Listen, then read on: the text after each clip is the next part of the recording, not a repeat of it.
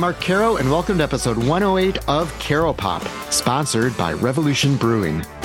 Our guest this week is a blues rock guitarist who keeps pushing forward while staying true to his roots, Kenny Wayne Shepherd. Now, honoring the past is something that blues artists do. They're aware of the traditions, the musicians who paved the way for where they are now. In Shepherd's case, we're talking about heroes such as B.B. King and Albert King, who could say so much with so few notes. Since Shepherd's 1995 debut album, Ledbetter Heights, released when he was just 18 years old, he has been considered one of his generation's blues rock torchbearers. His second album, 1997's Trouble Is, features what has become Shepherd's signature song, Blue on Black. Hey, blue on black, tears on a river, push on a shove, it don't mean much. That song hit number one on Billboard's Hot Mainstream Rock Tracks chart and won the Billboard Music Award for Rock Track of the Year.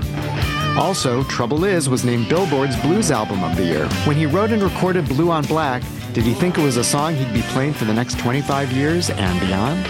What had to fall into place for Blue on Black to become a hit, and could that happen now? Fast forward to today, as Shepherd recently finished touring behind the album he released last December, Trouble Is 25. With much music released in between, Shepherd went back to re-record his most popular album from the perspective of a 45-year-old instead of a 20-year-old. He talks about those contrasts here. And on November 17th, Shepherd is releasing an entirely new album, Dirt on My Diamonds, Volume 1, with another tour to follow in early 2024. These songs have a modern snap to them, such as the ultra-catchy Sweet and Low and the insightful ballad You Can't Love Me. You can't love me if you don't love you. Even as they also leave room for his trademark solos. Volume 1 implies Volume 2. But the 30th anniversary of Ledbetter Heights also is coming up. 1 foot in the future and 1 foot in the past. Do more of his songs start with riffs or lyrical ideas, and how does he get them down when they come to him? Why did he decide he wanted to work with songwriting collaborators, and how do those collaborations work? How does he figure out the right musical and emotional setting for each solo? How has his playing changed from when he started? When he performs old songs, does he try to recreate what he did back then or interpret them anew? Kenny Wayne Shepherd has been playing the blues since he was a kid, and in this Caro Pop conversation, he shares much of what he has learned. Enjoy.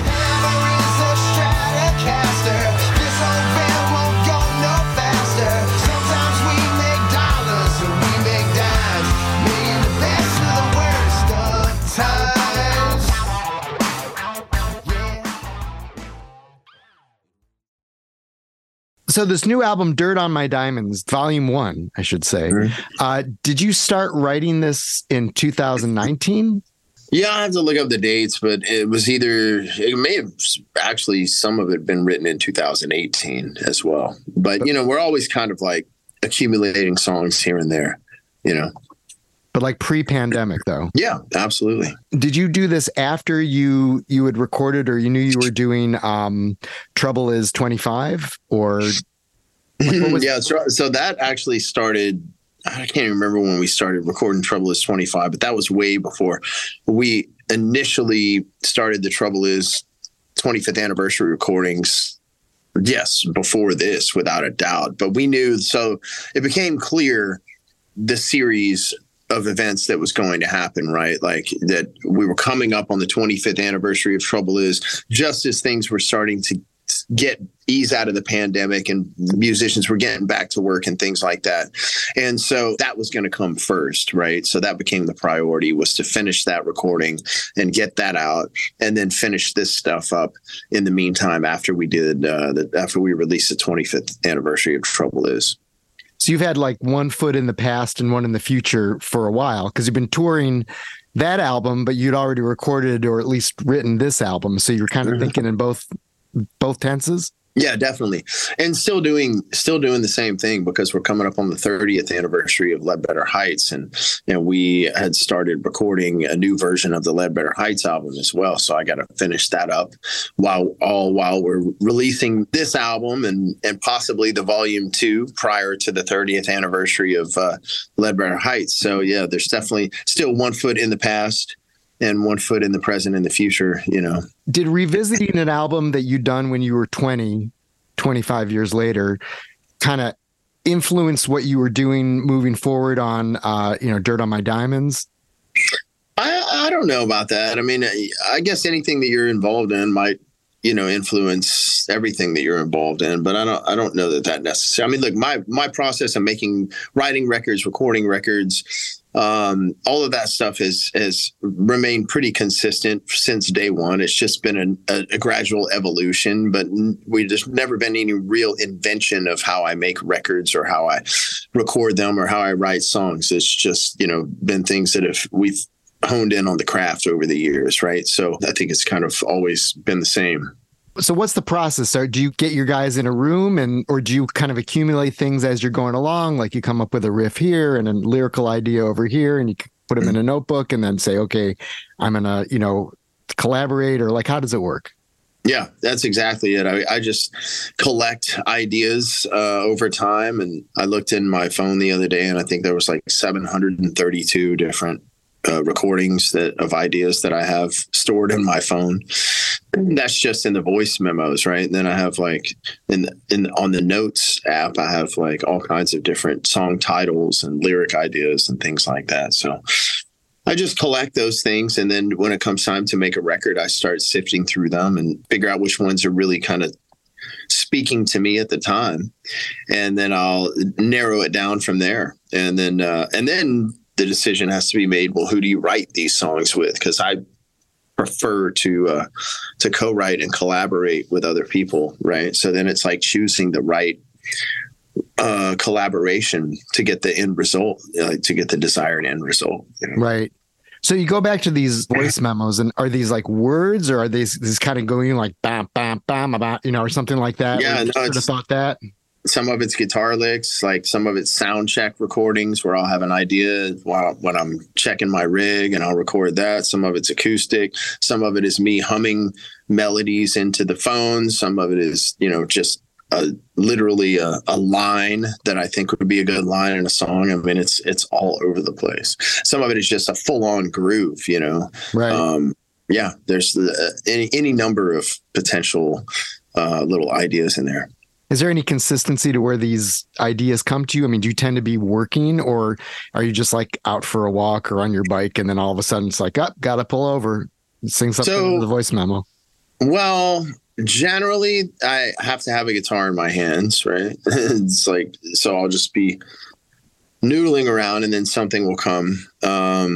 Or a lot of times it's like if I'm falling asleep and I'll just be in that in-between state, of starting to fall asleep.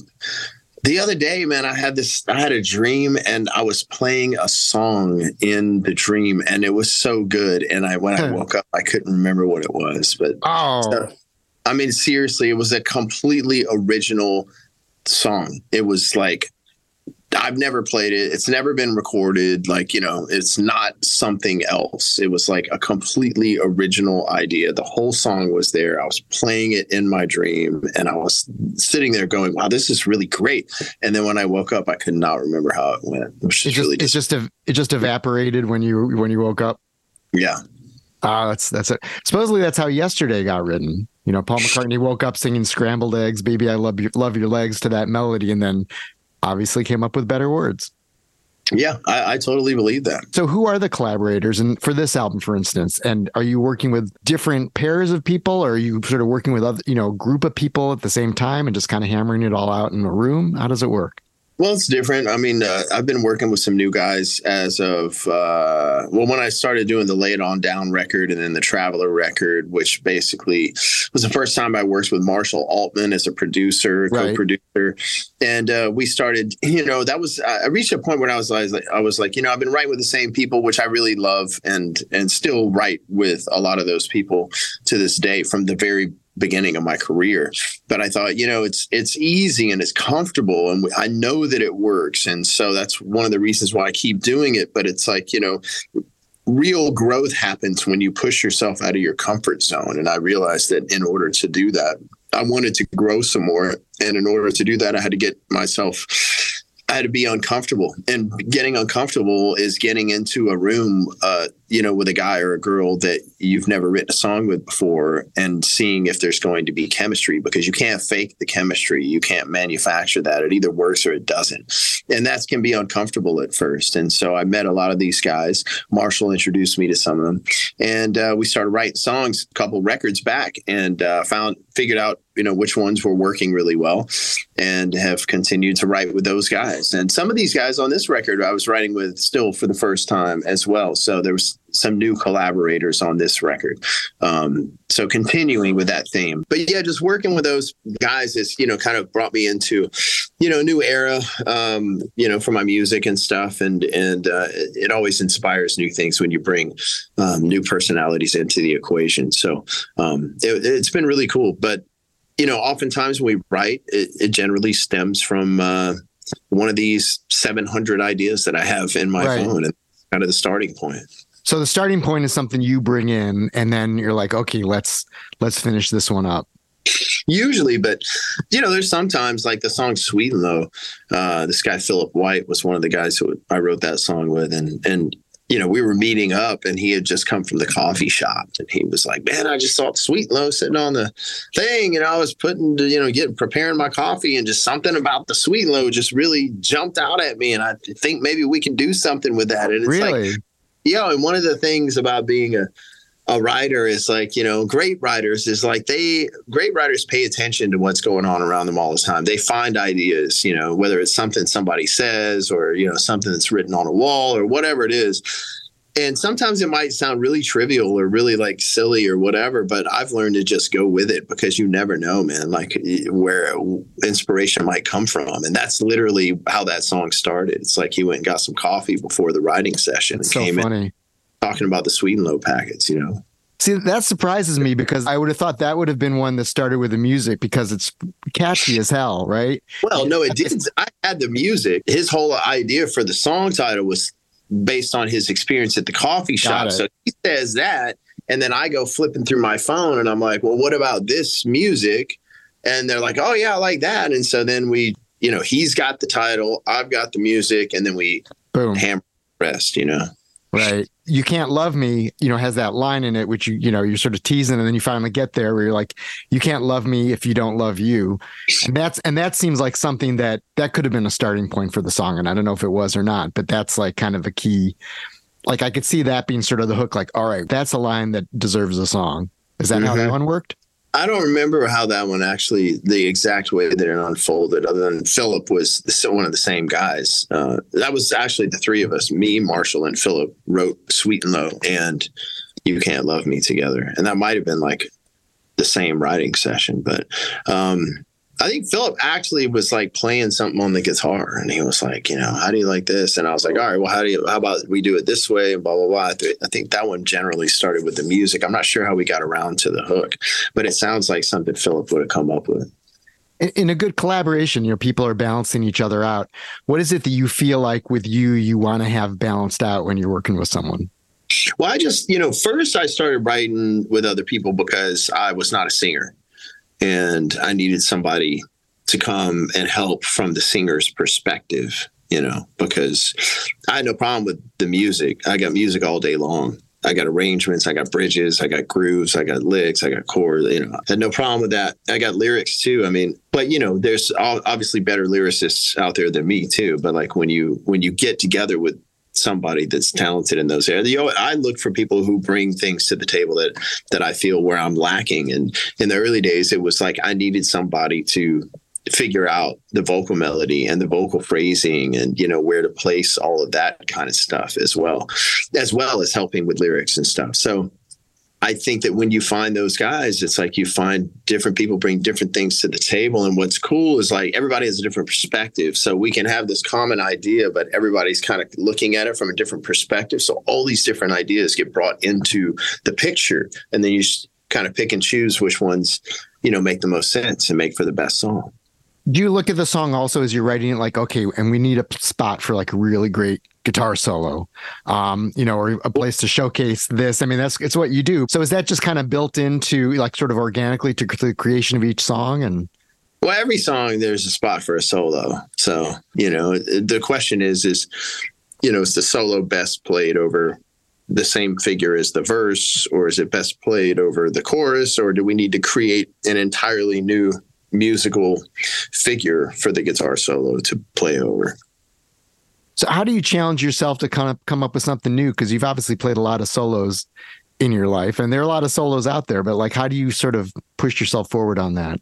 Well, I try and incorporate some new things, but I'm one of those. I mean, I looked at a lot of my heroes like B.B. King and Albert King and those guys. I mean, Albert King doesn't play a whole lot of licks. No. But like, man, the ones that he plays, when he plays them, nobody can play them that good. And it never gets old, really. Like, I don't ever get tired of hearing Albert King play those licks, And I don't have the largest vocabulary in guitar, by far.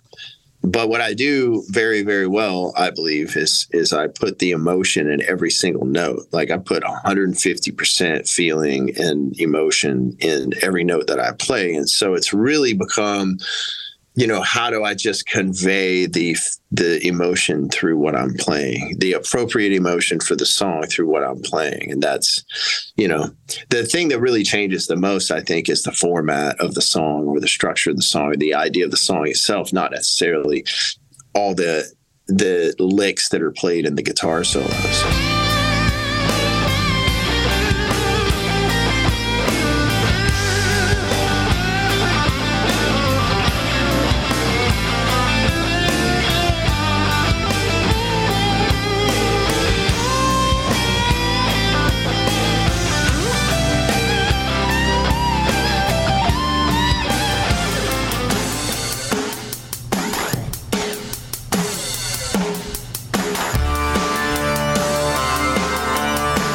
Are you looking for a non-alcoholic alternative to beer? Revolution Brewing is now offering Super Zero, a sparkling hop water that delivers the citrusy hop flavor you'd expect from the makers of the best-selling Antihero IPA. In fact, Super Zero matches Antihero's hop dosing rate, as it uses 2 contemporary hop varieties that win out for flavor and refreshment. Not only does Super Zero contain no alcohol, but there are also no calories, carbohydrates, or sugars. It's available in 6-packs at stores and on revbrew.com. I know certainly as a writer, when I was in my 20s, I was more conscious of trying to impress people with my chops, in this case, writing chops. Is that something that you would say applied to you as a guitarist, where maybe when you're younger, you're thinking more of the impression you're making, and now you're like, you know what, this is what I do? Yeah, I mean, when you're a kid, you're always trying to prove yourself, right? Especially if you have an opportunity, you got a shot. It's like you're out to show the world, like, I belong here. I deserve to be here. This is who I am.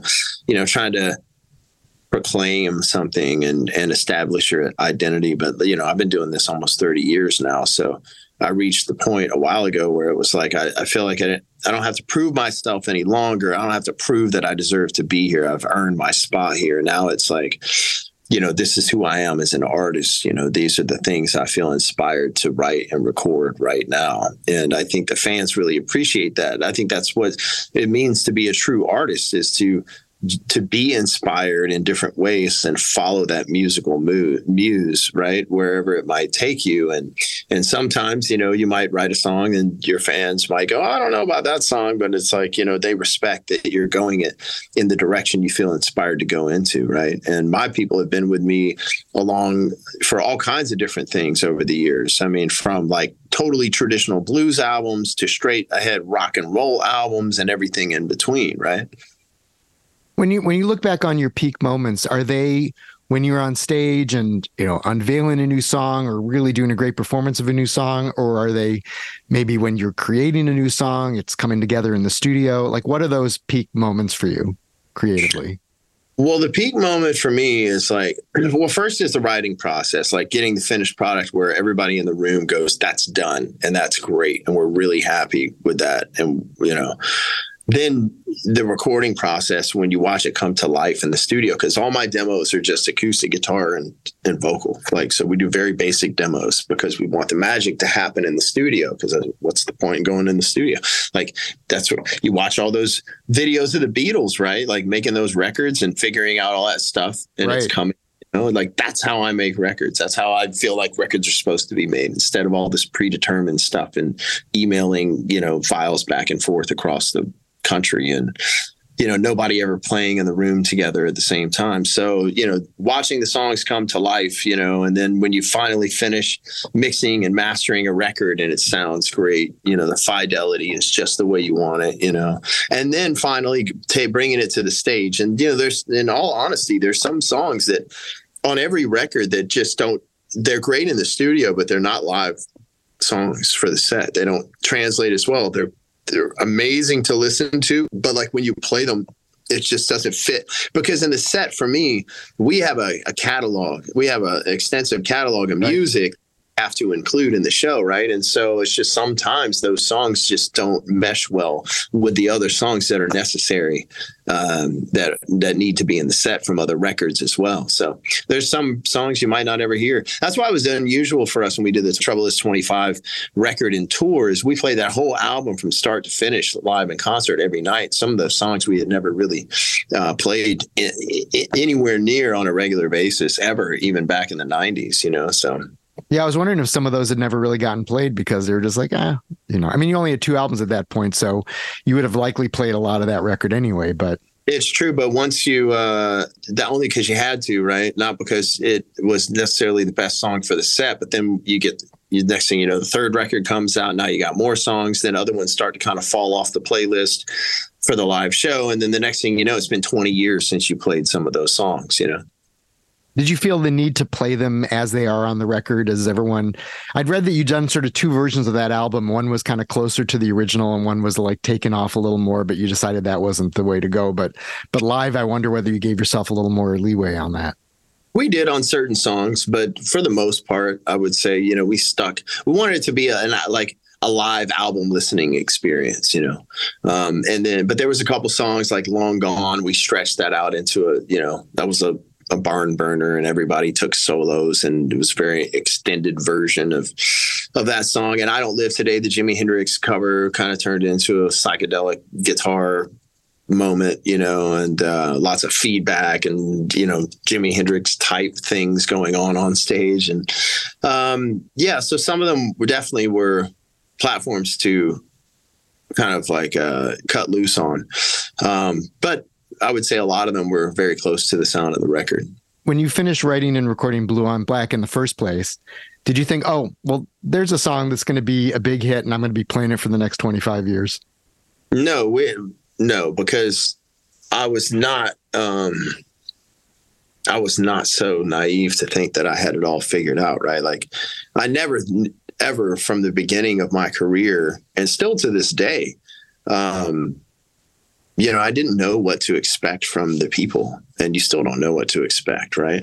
I know that I can expect support from my fans because they've been with me, a lot of them, for almost 30 years. So I know I can go make a record that I feel inspired to make, and they're going to be there with me, even if one of them doesn't like it.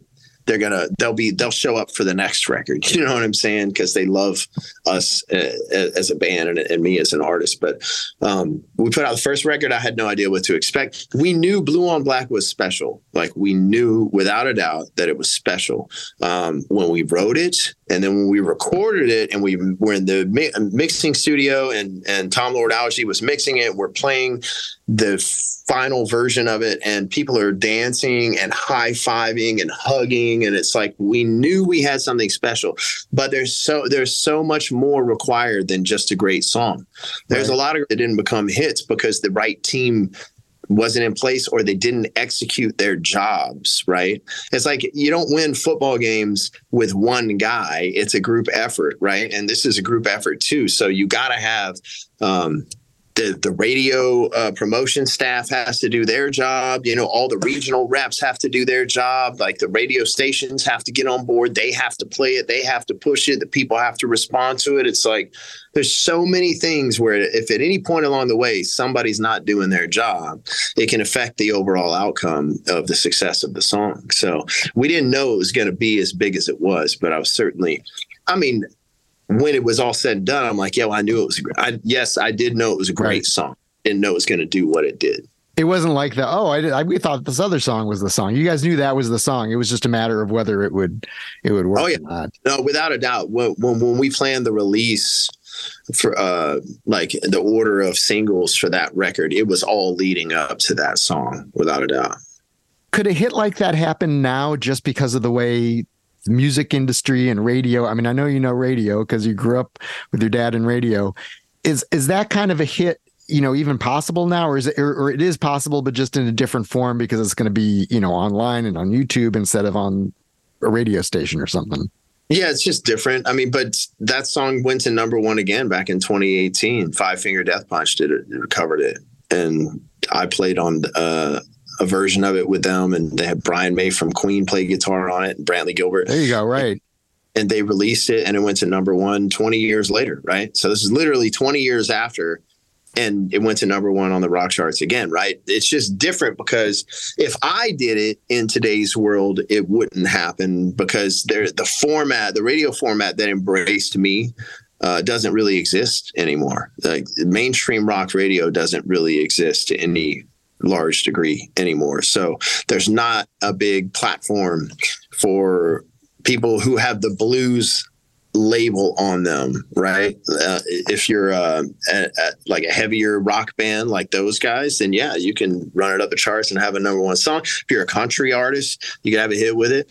And then you look at there's so many other ways to have success. I mean, you look at that guy that I can't think of his name right off the top of my head, but the guy that wrote that song about the Richmond, north of Richmond, and that song blew up. I mean, it's just him singing and playing guitar in the woods and recording it. That's it. He puts it on, and it becomes the number one song in the world, I think, at one point. And so yeah, I mean, anything is possible to a degree today. It just looks totally different than it did 25, 30 years ago. I mean, do you feel like you need to approach the making and marketing of an album differently now because of whatever's changed in the landscape, or is it what you do, just what you do? Well, no, yeah, everything. Yes, things change and evolve. I mean, like the way we're rolling this thing out, it's like releasing one song each month prior to the November 17th release date for the record. That's unique. That wouldn't have been the case, 25 years ago.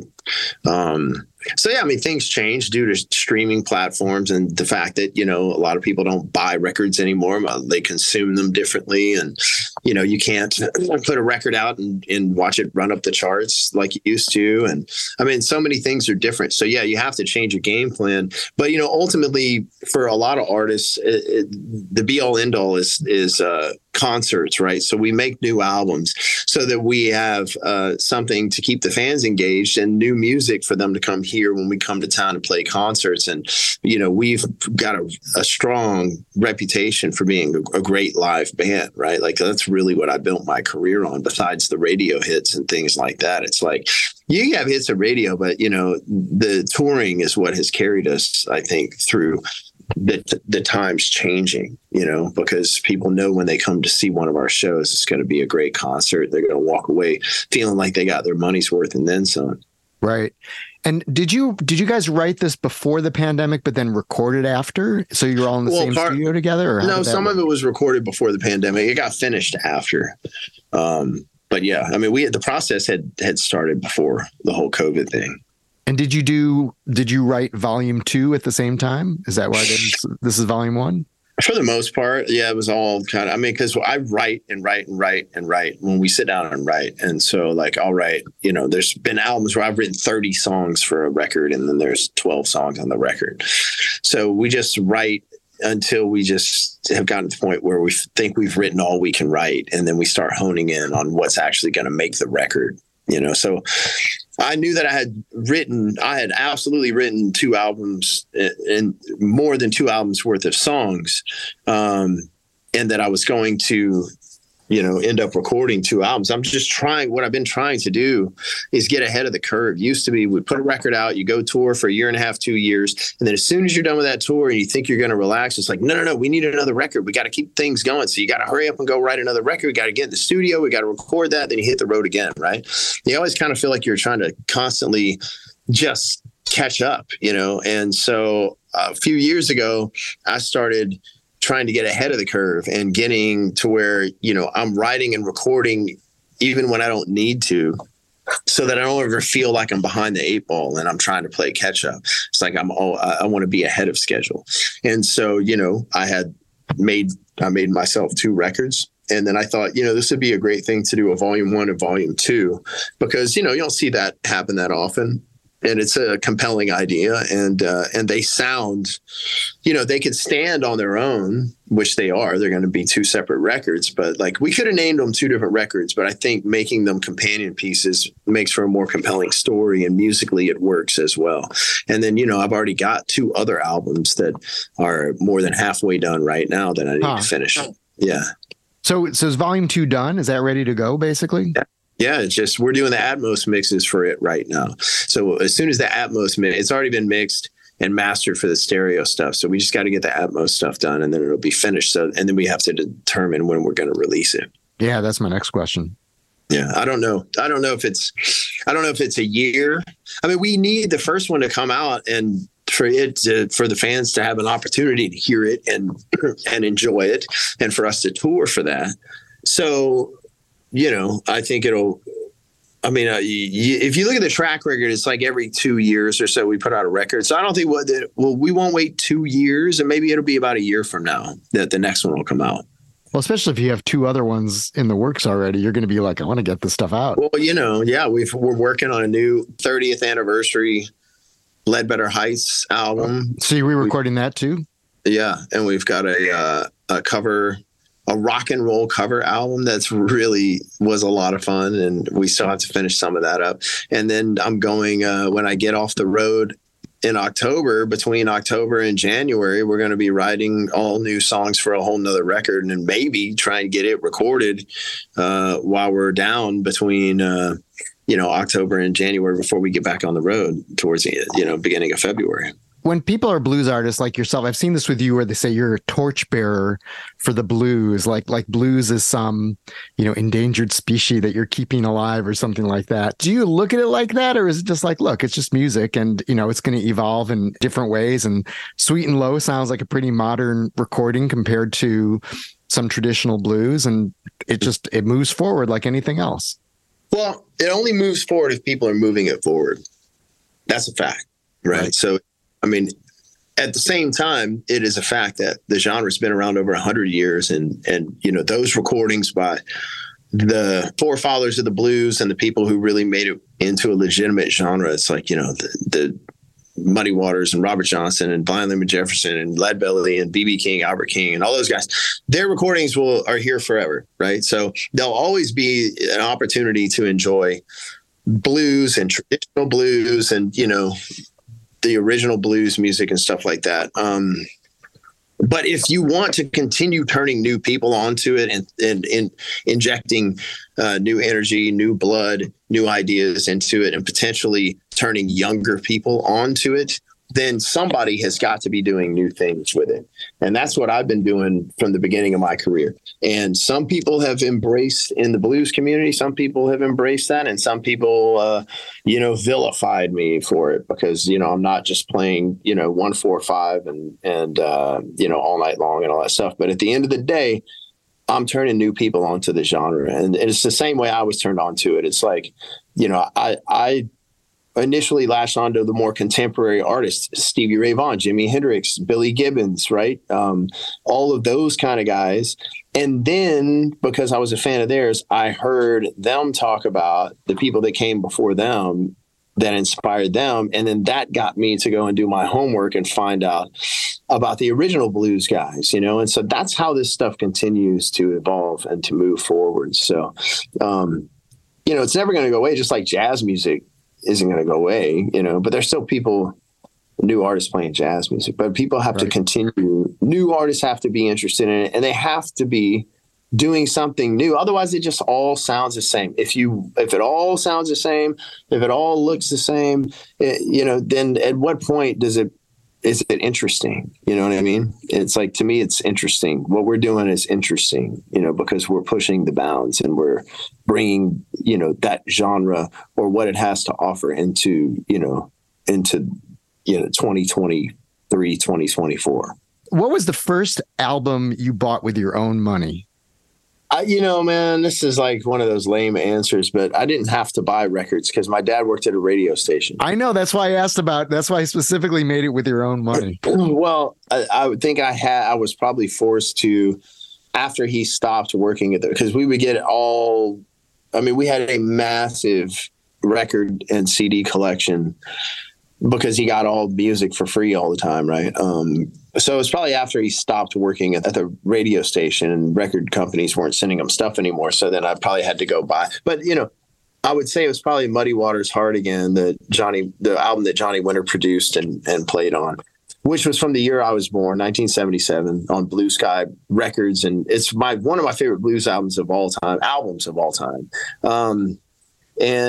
probably had bought many, many different copies of that over the years because I've, would lose one or scratch up the CD and have to get another one, or whereas before you could just have music on your phone, Yeah. No, I figured that there must be like one where your dad got all this cool music, but there was like just the one that you thought, I just got to get this for myself because he didn't get that one.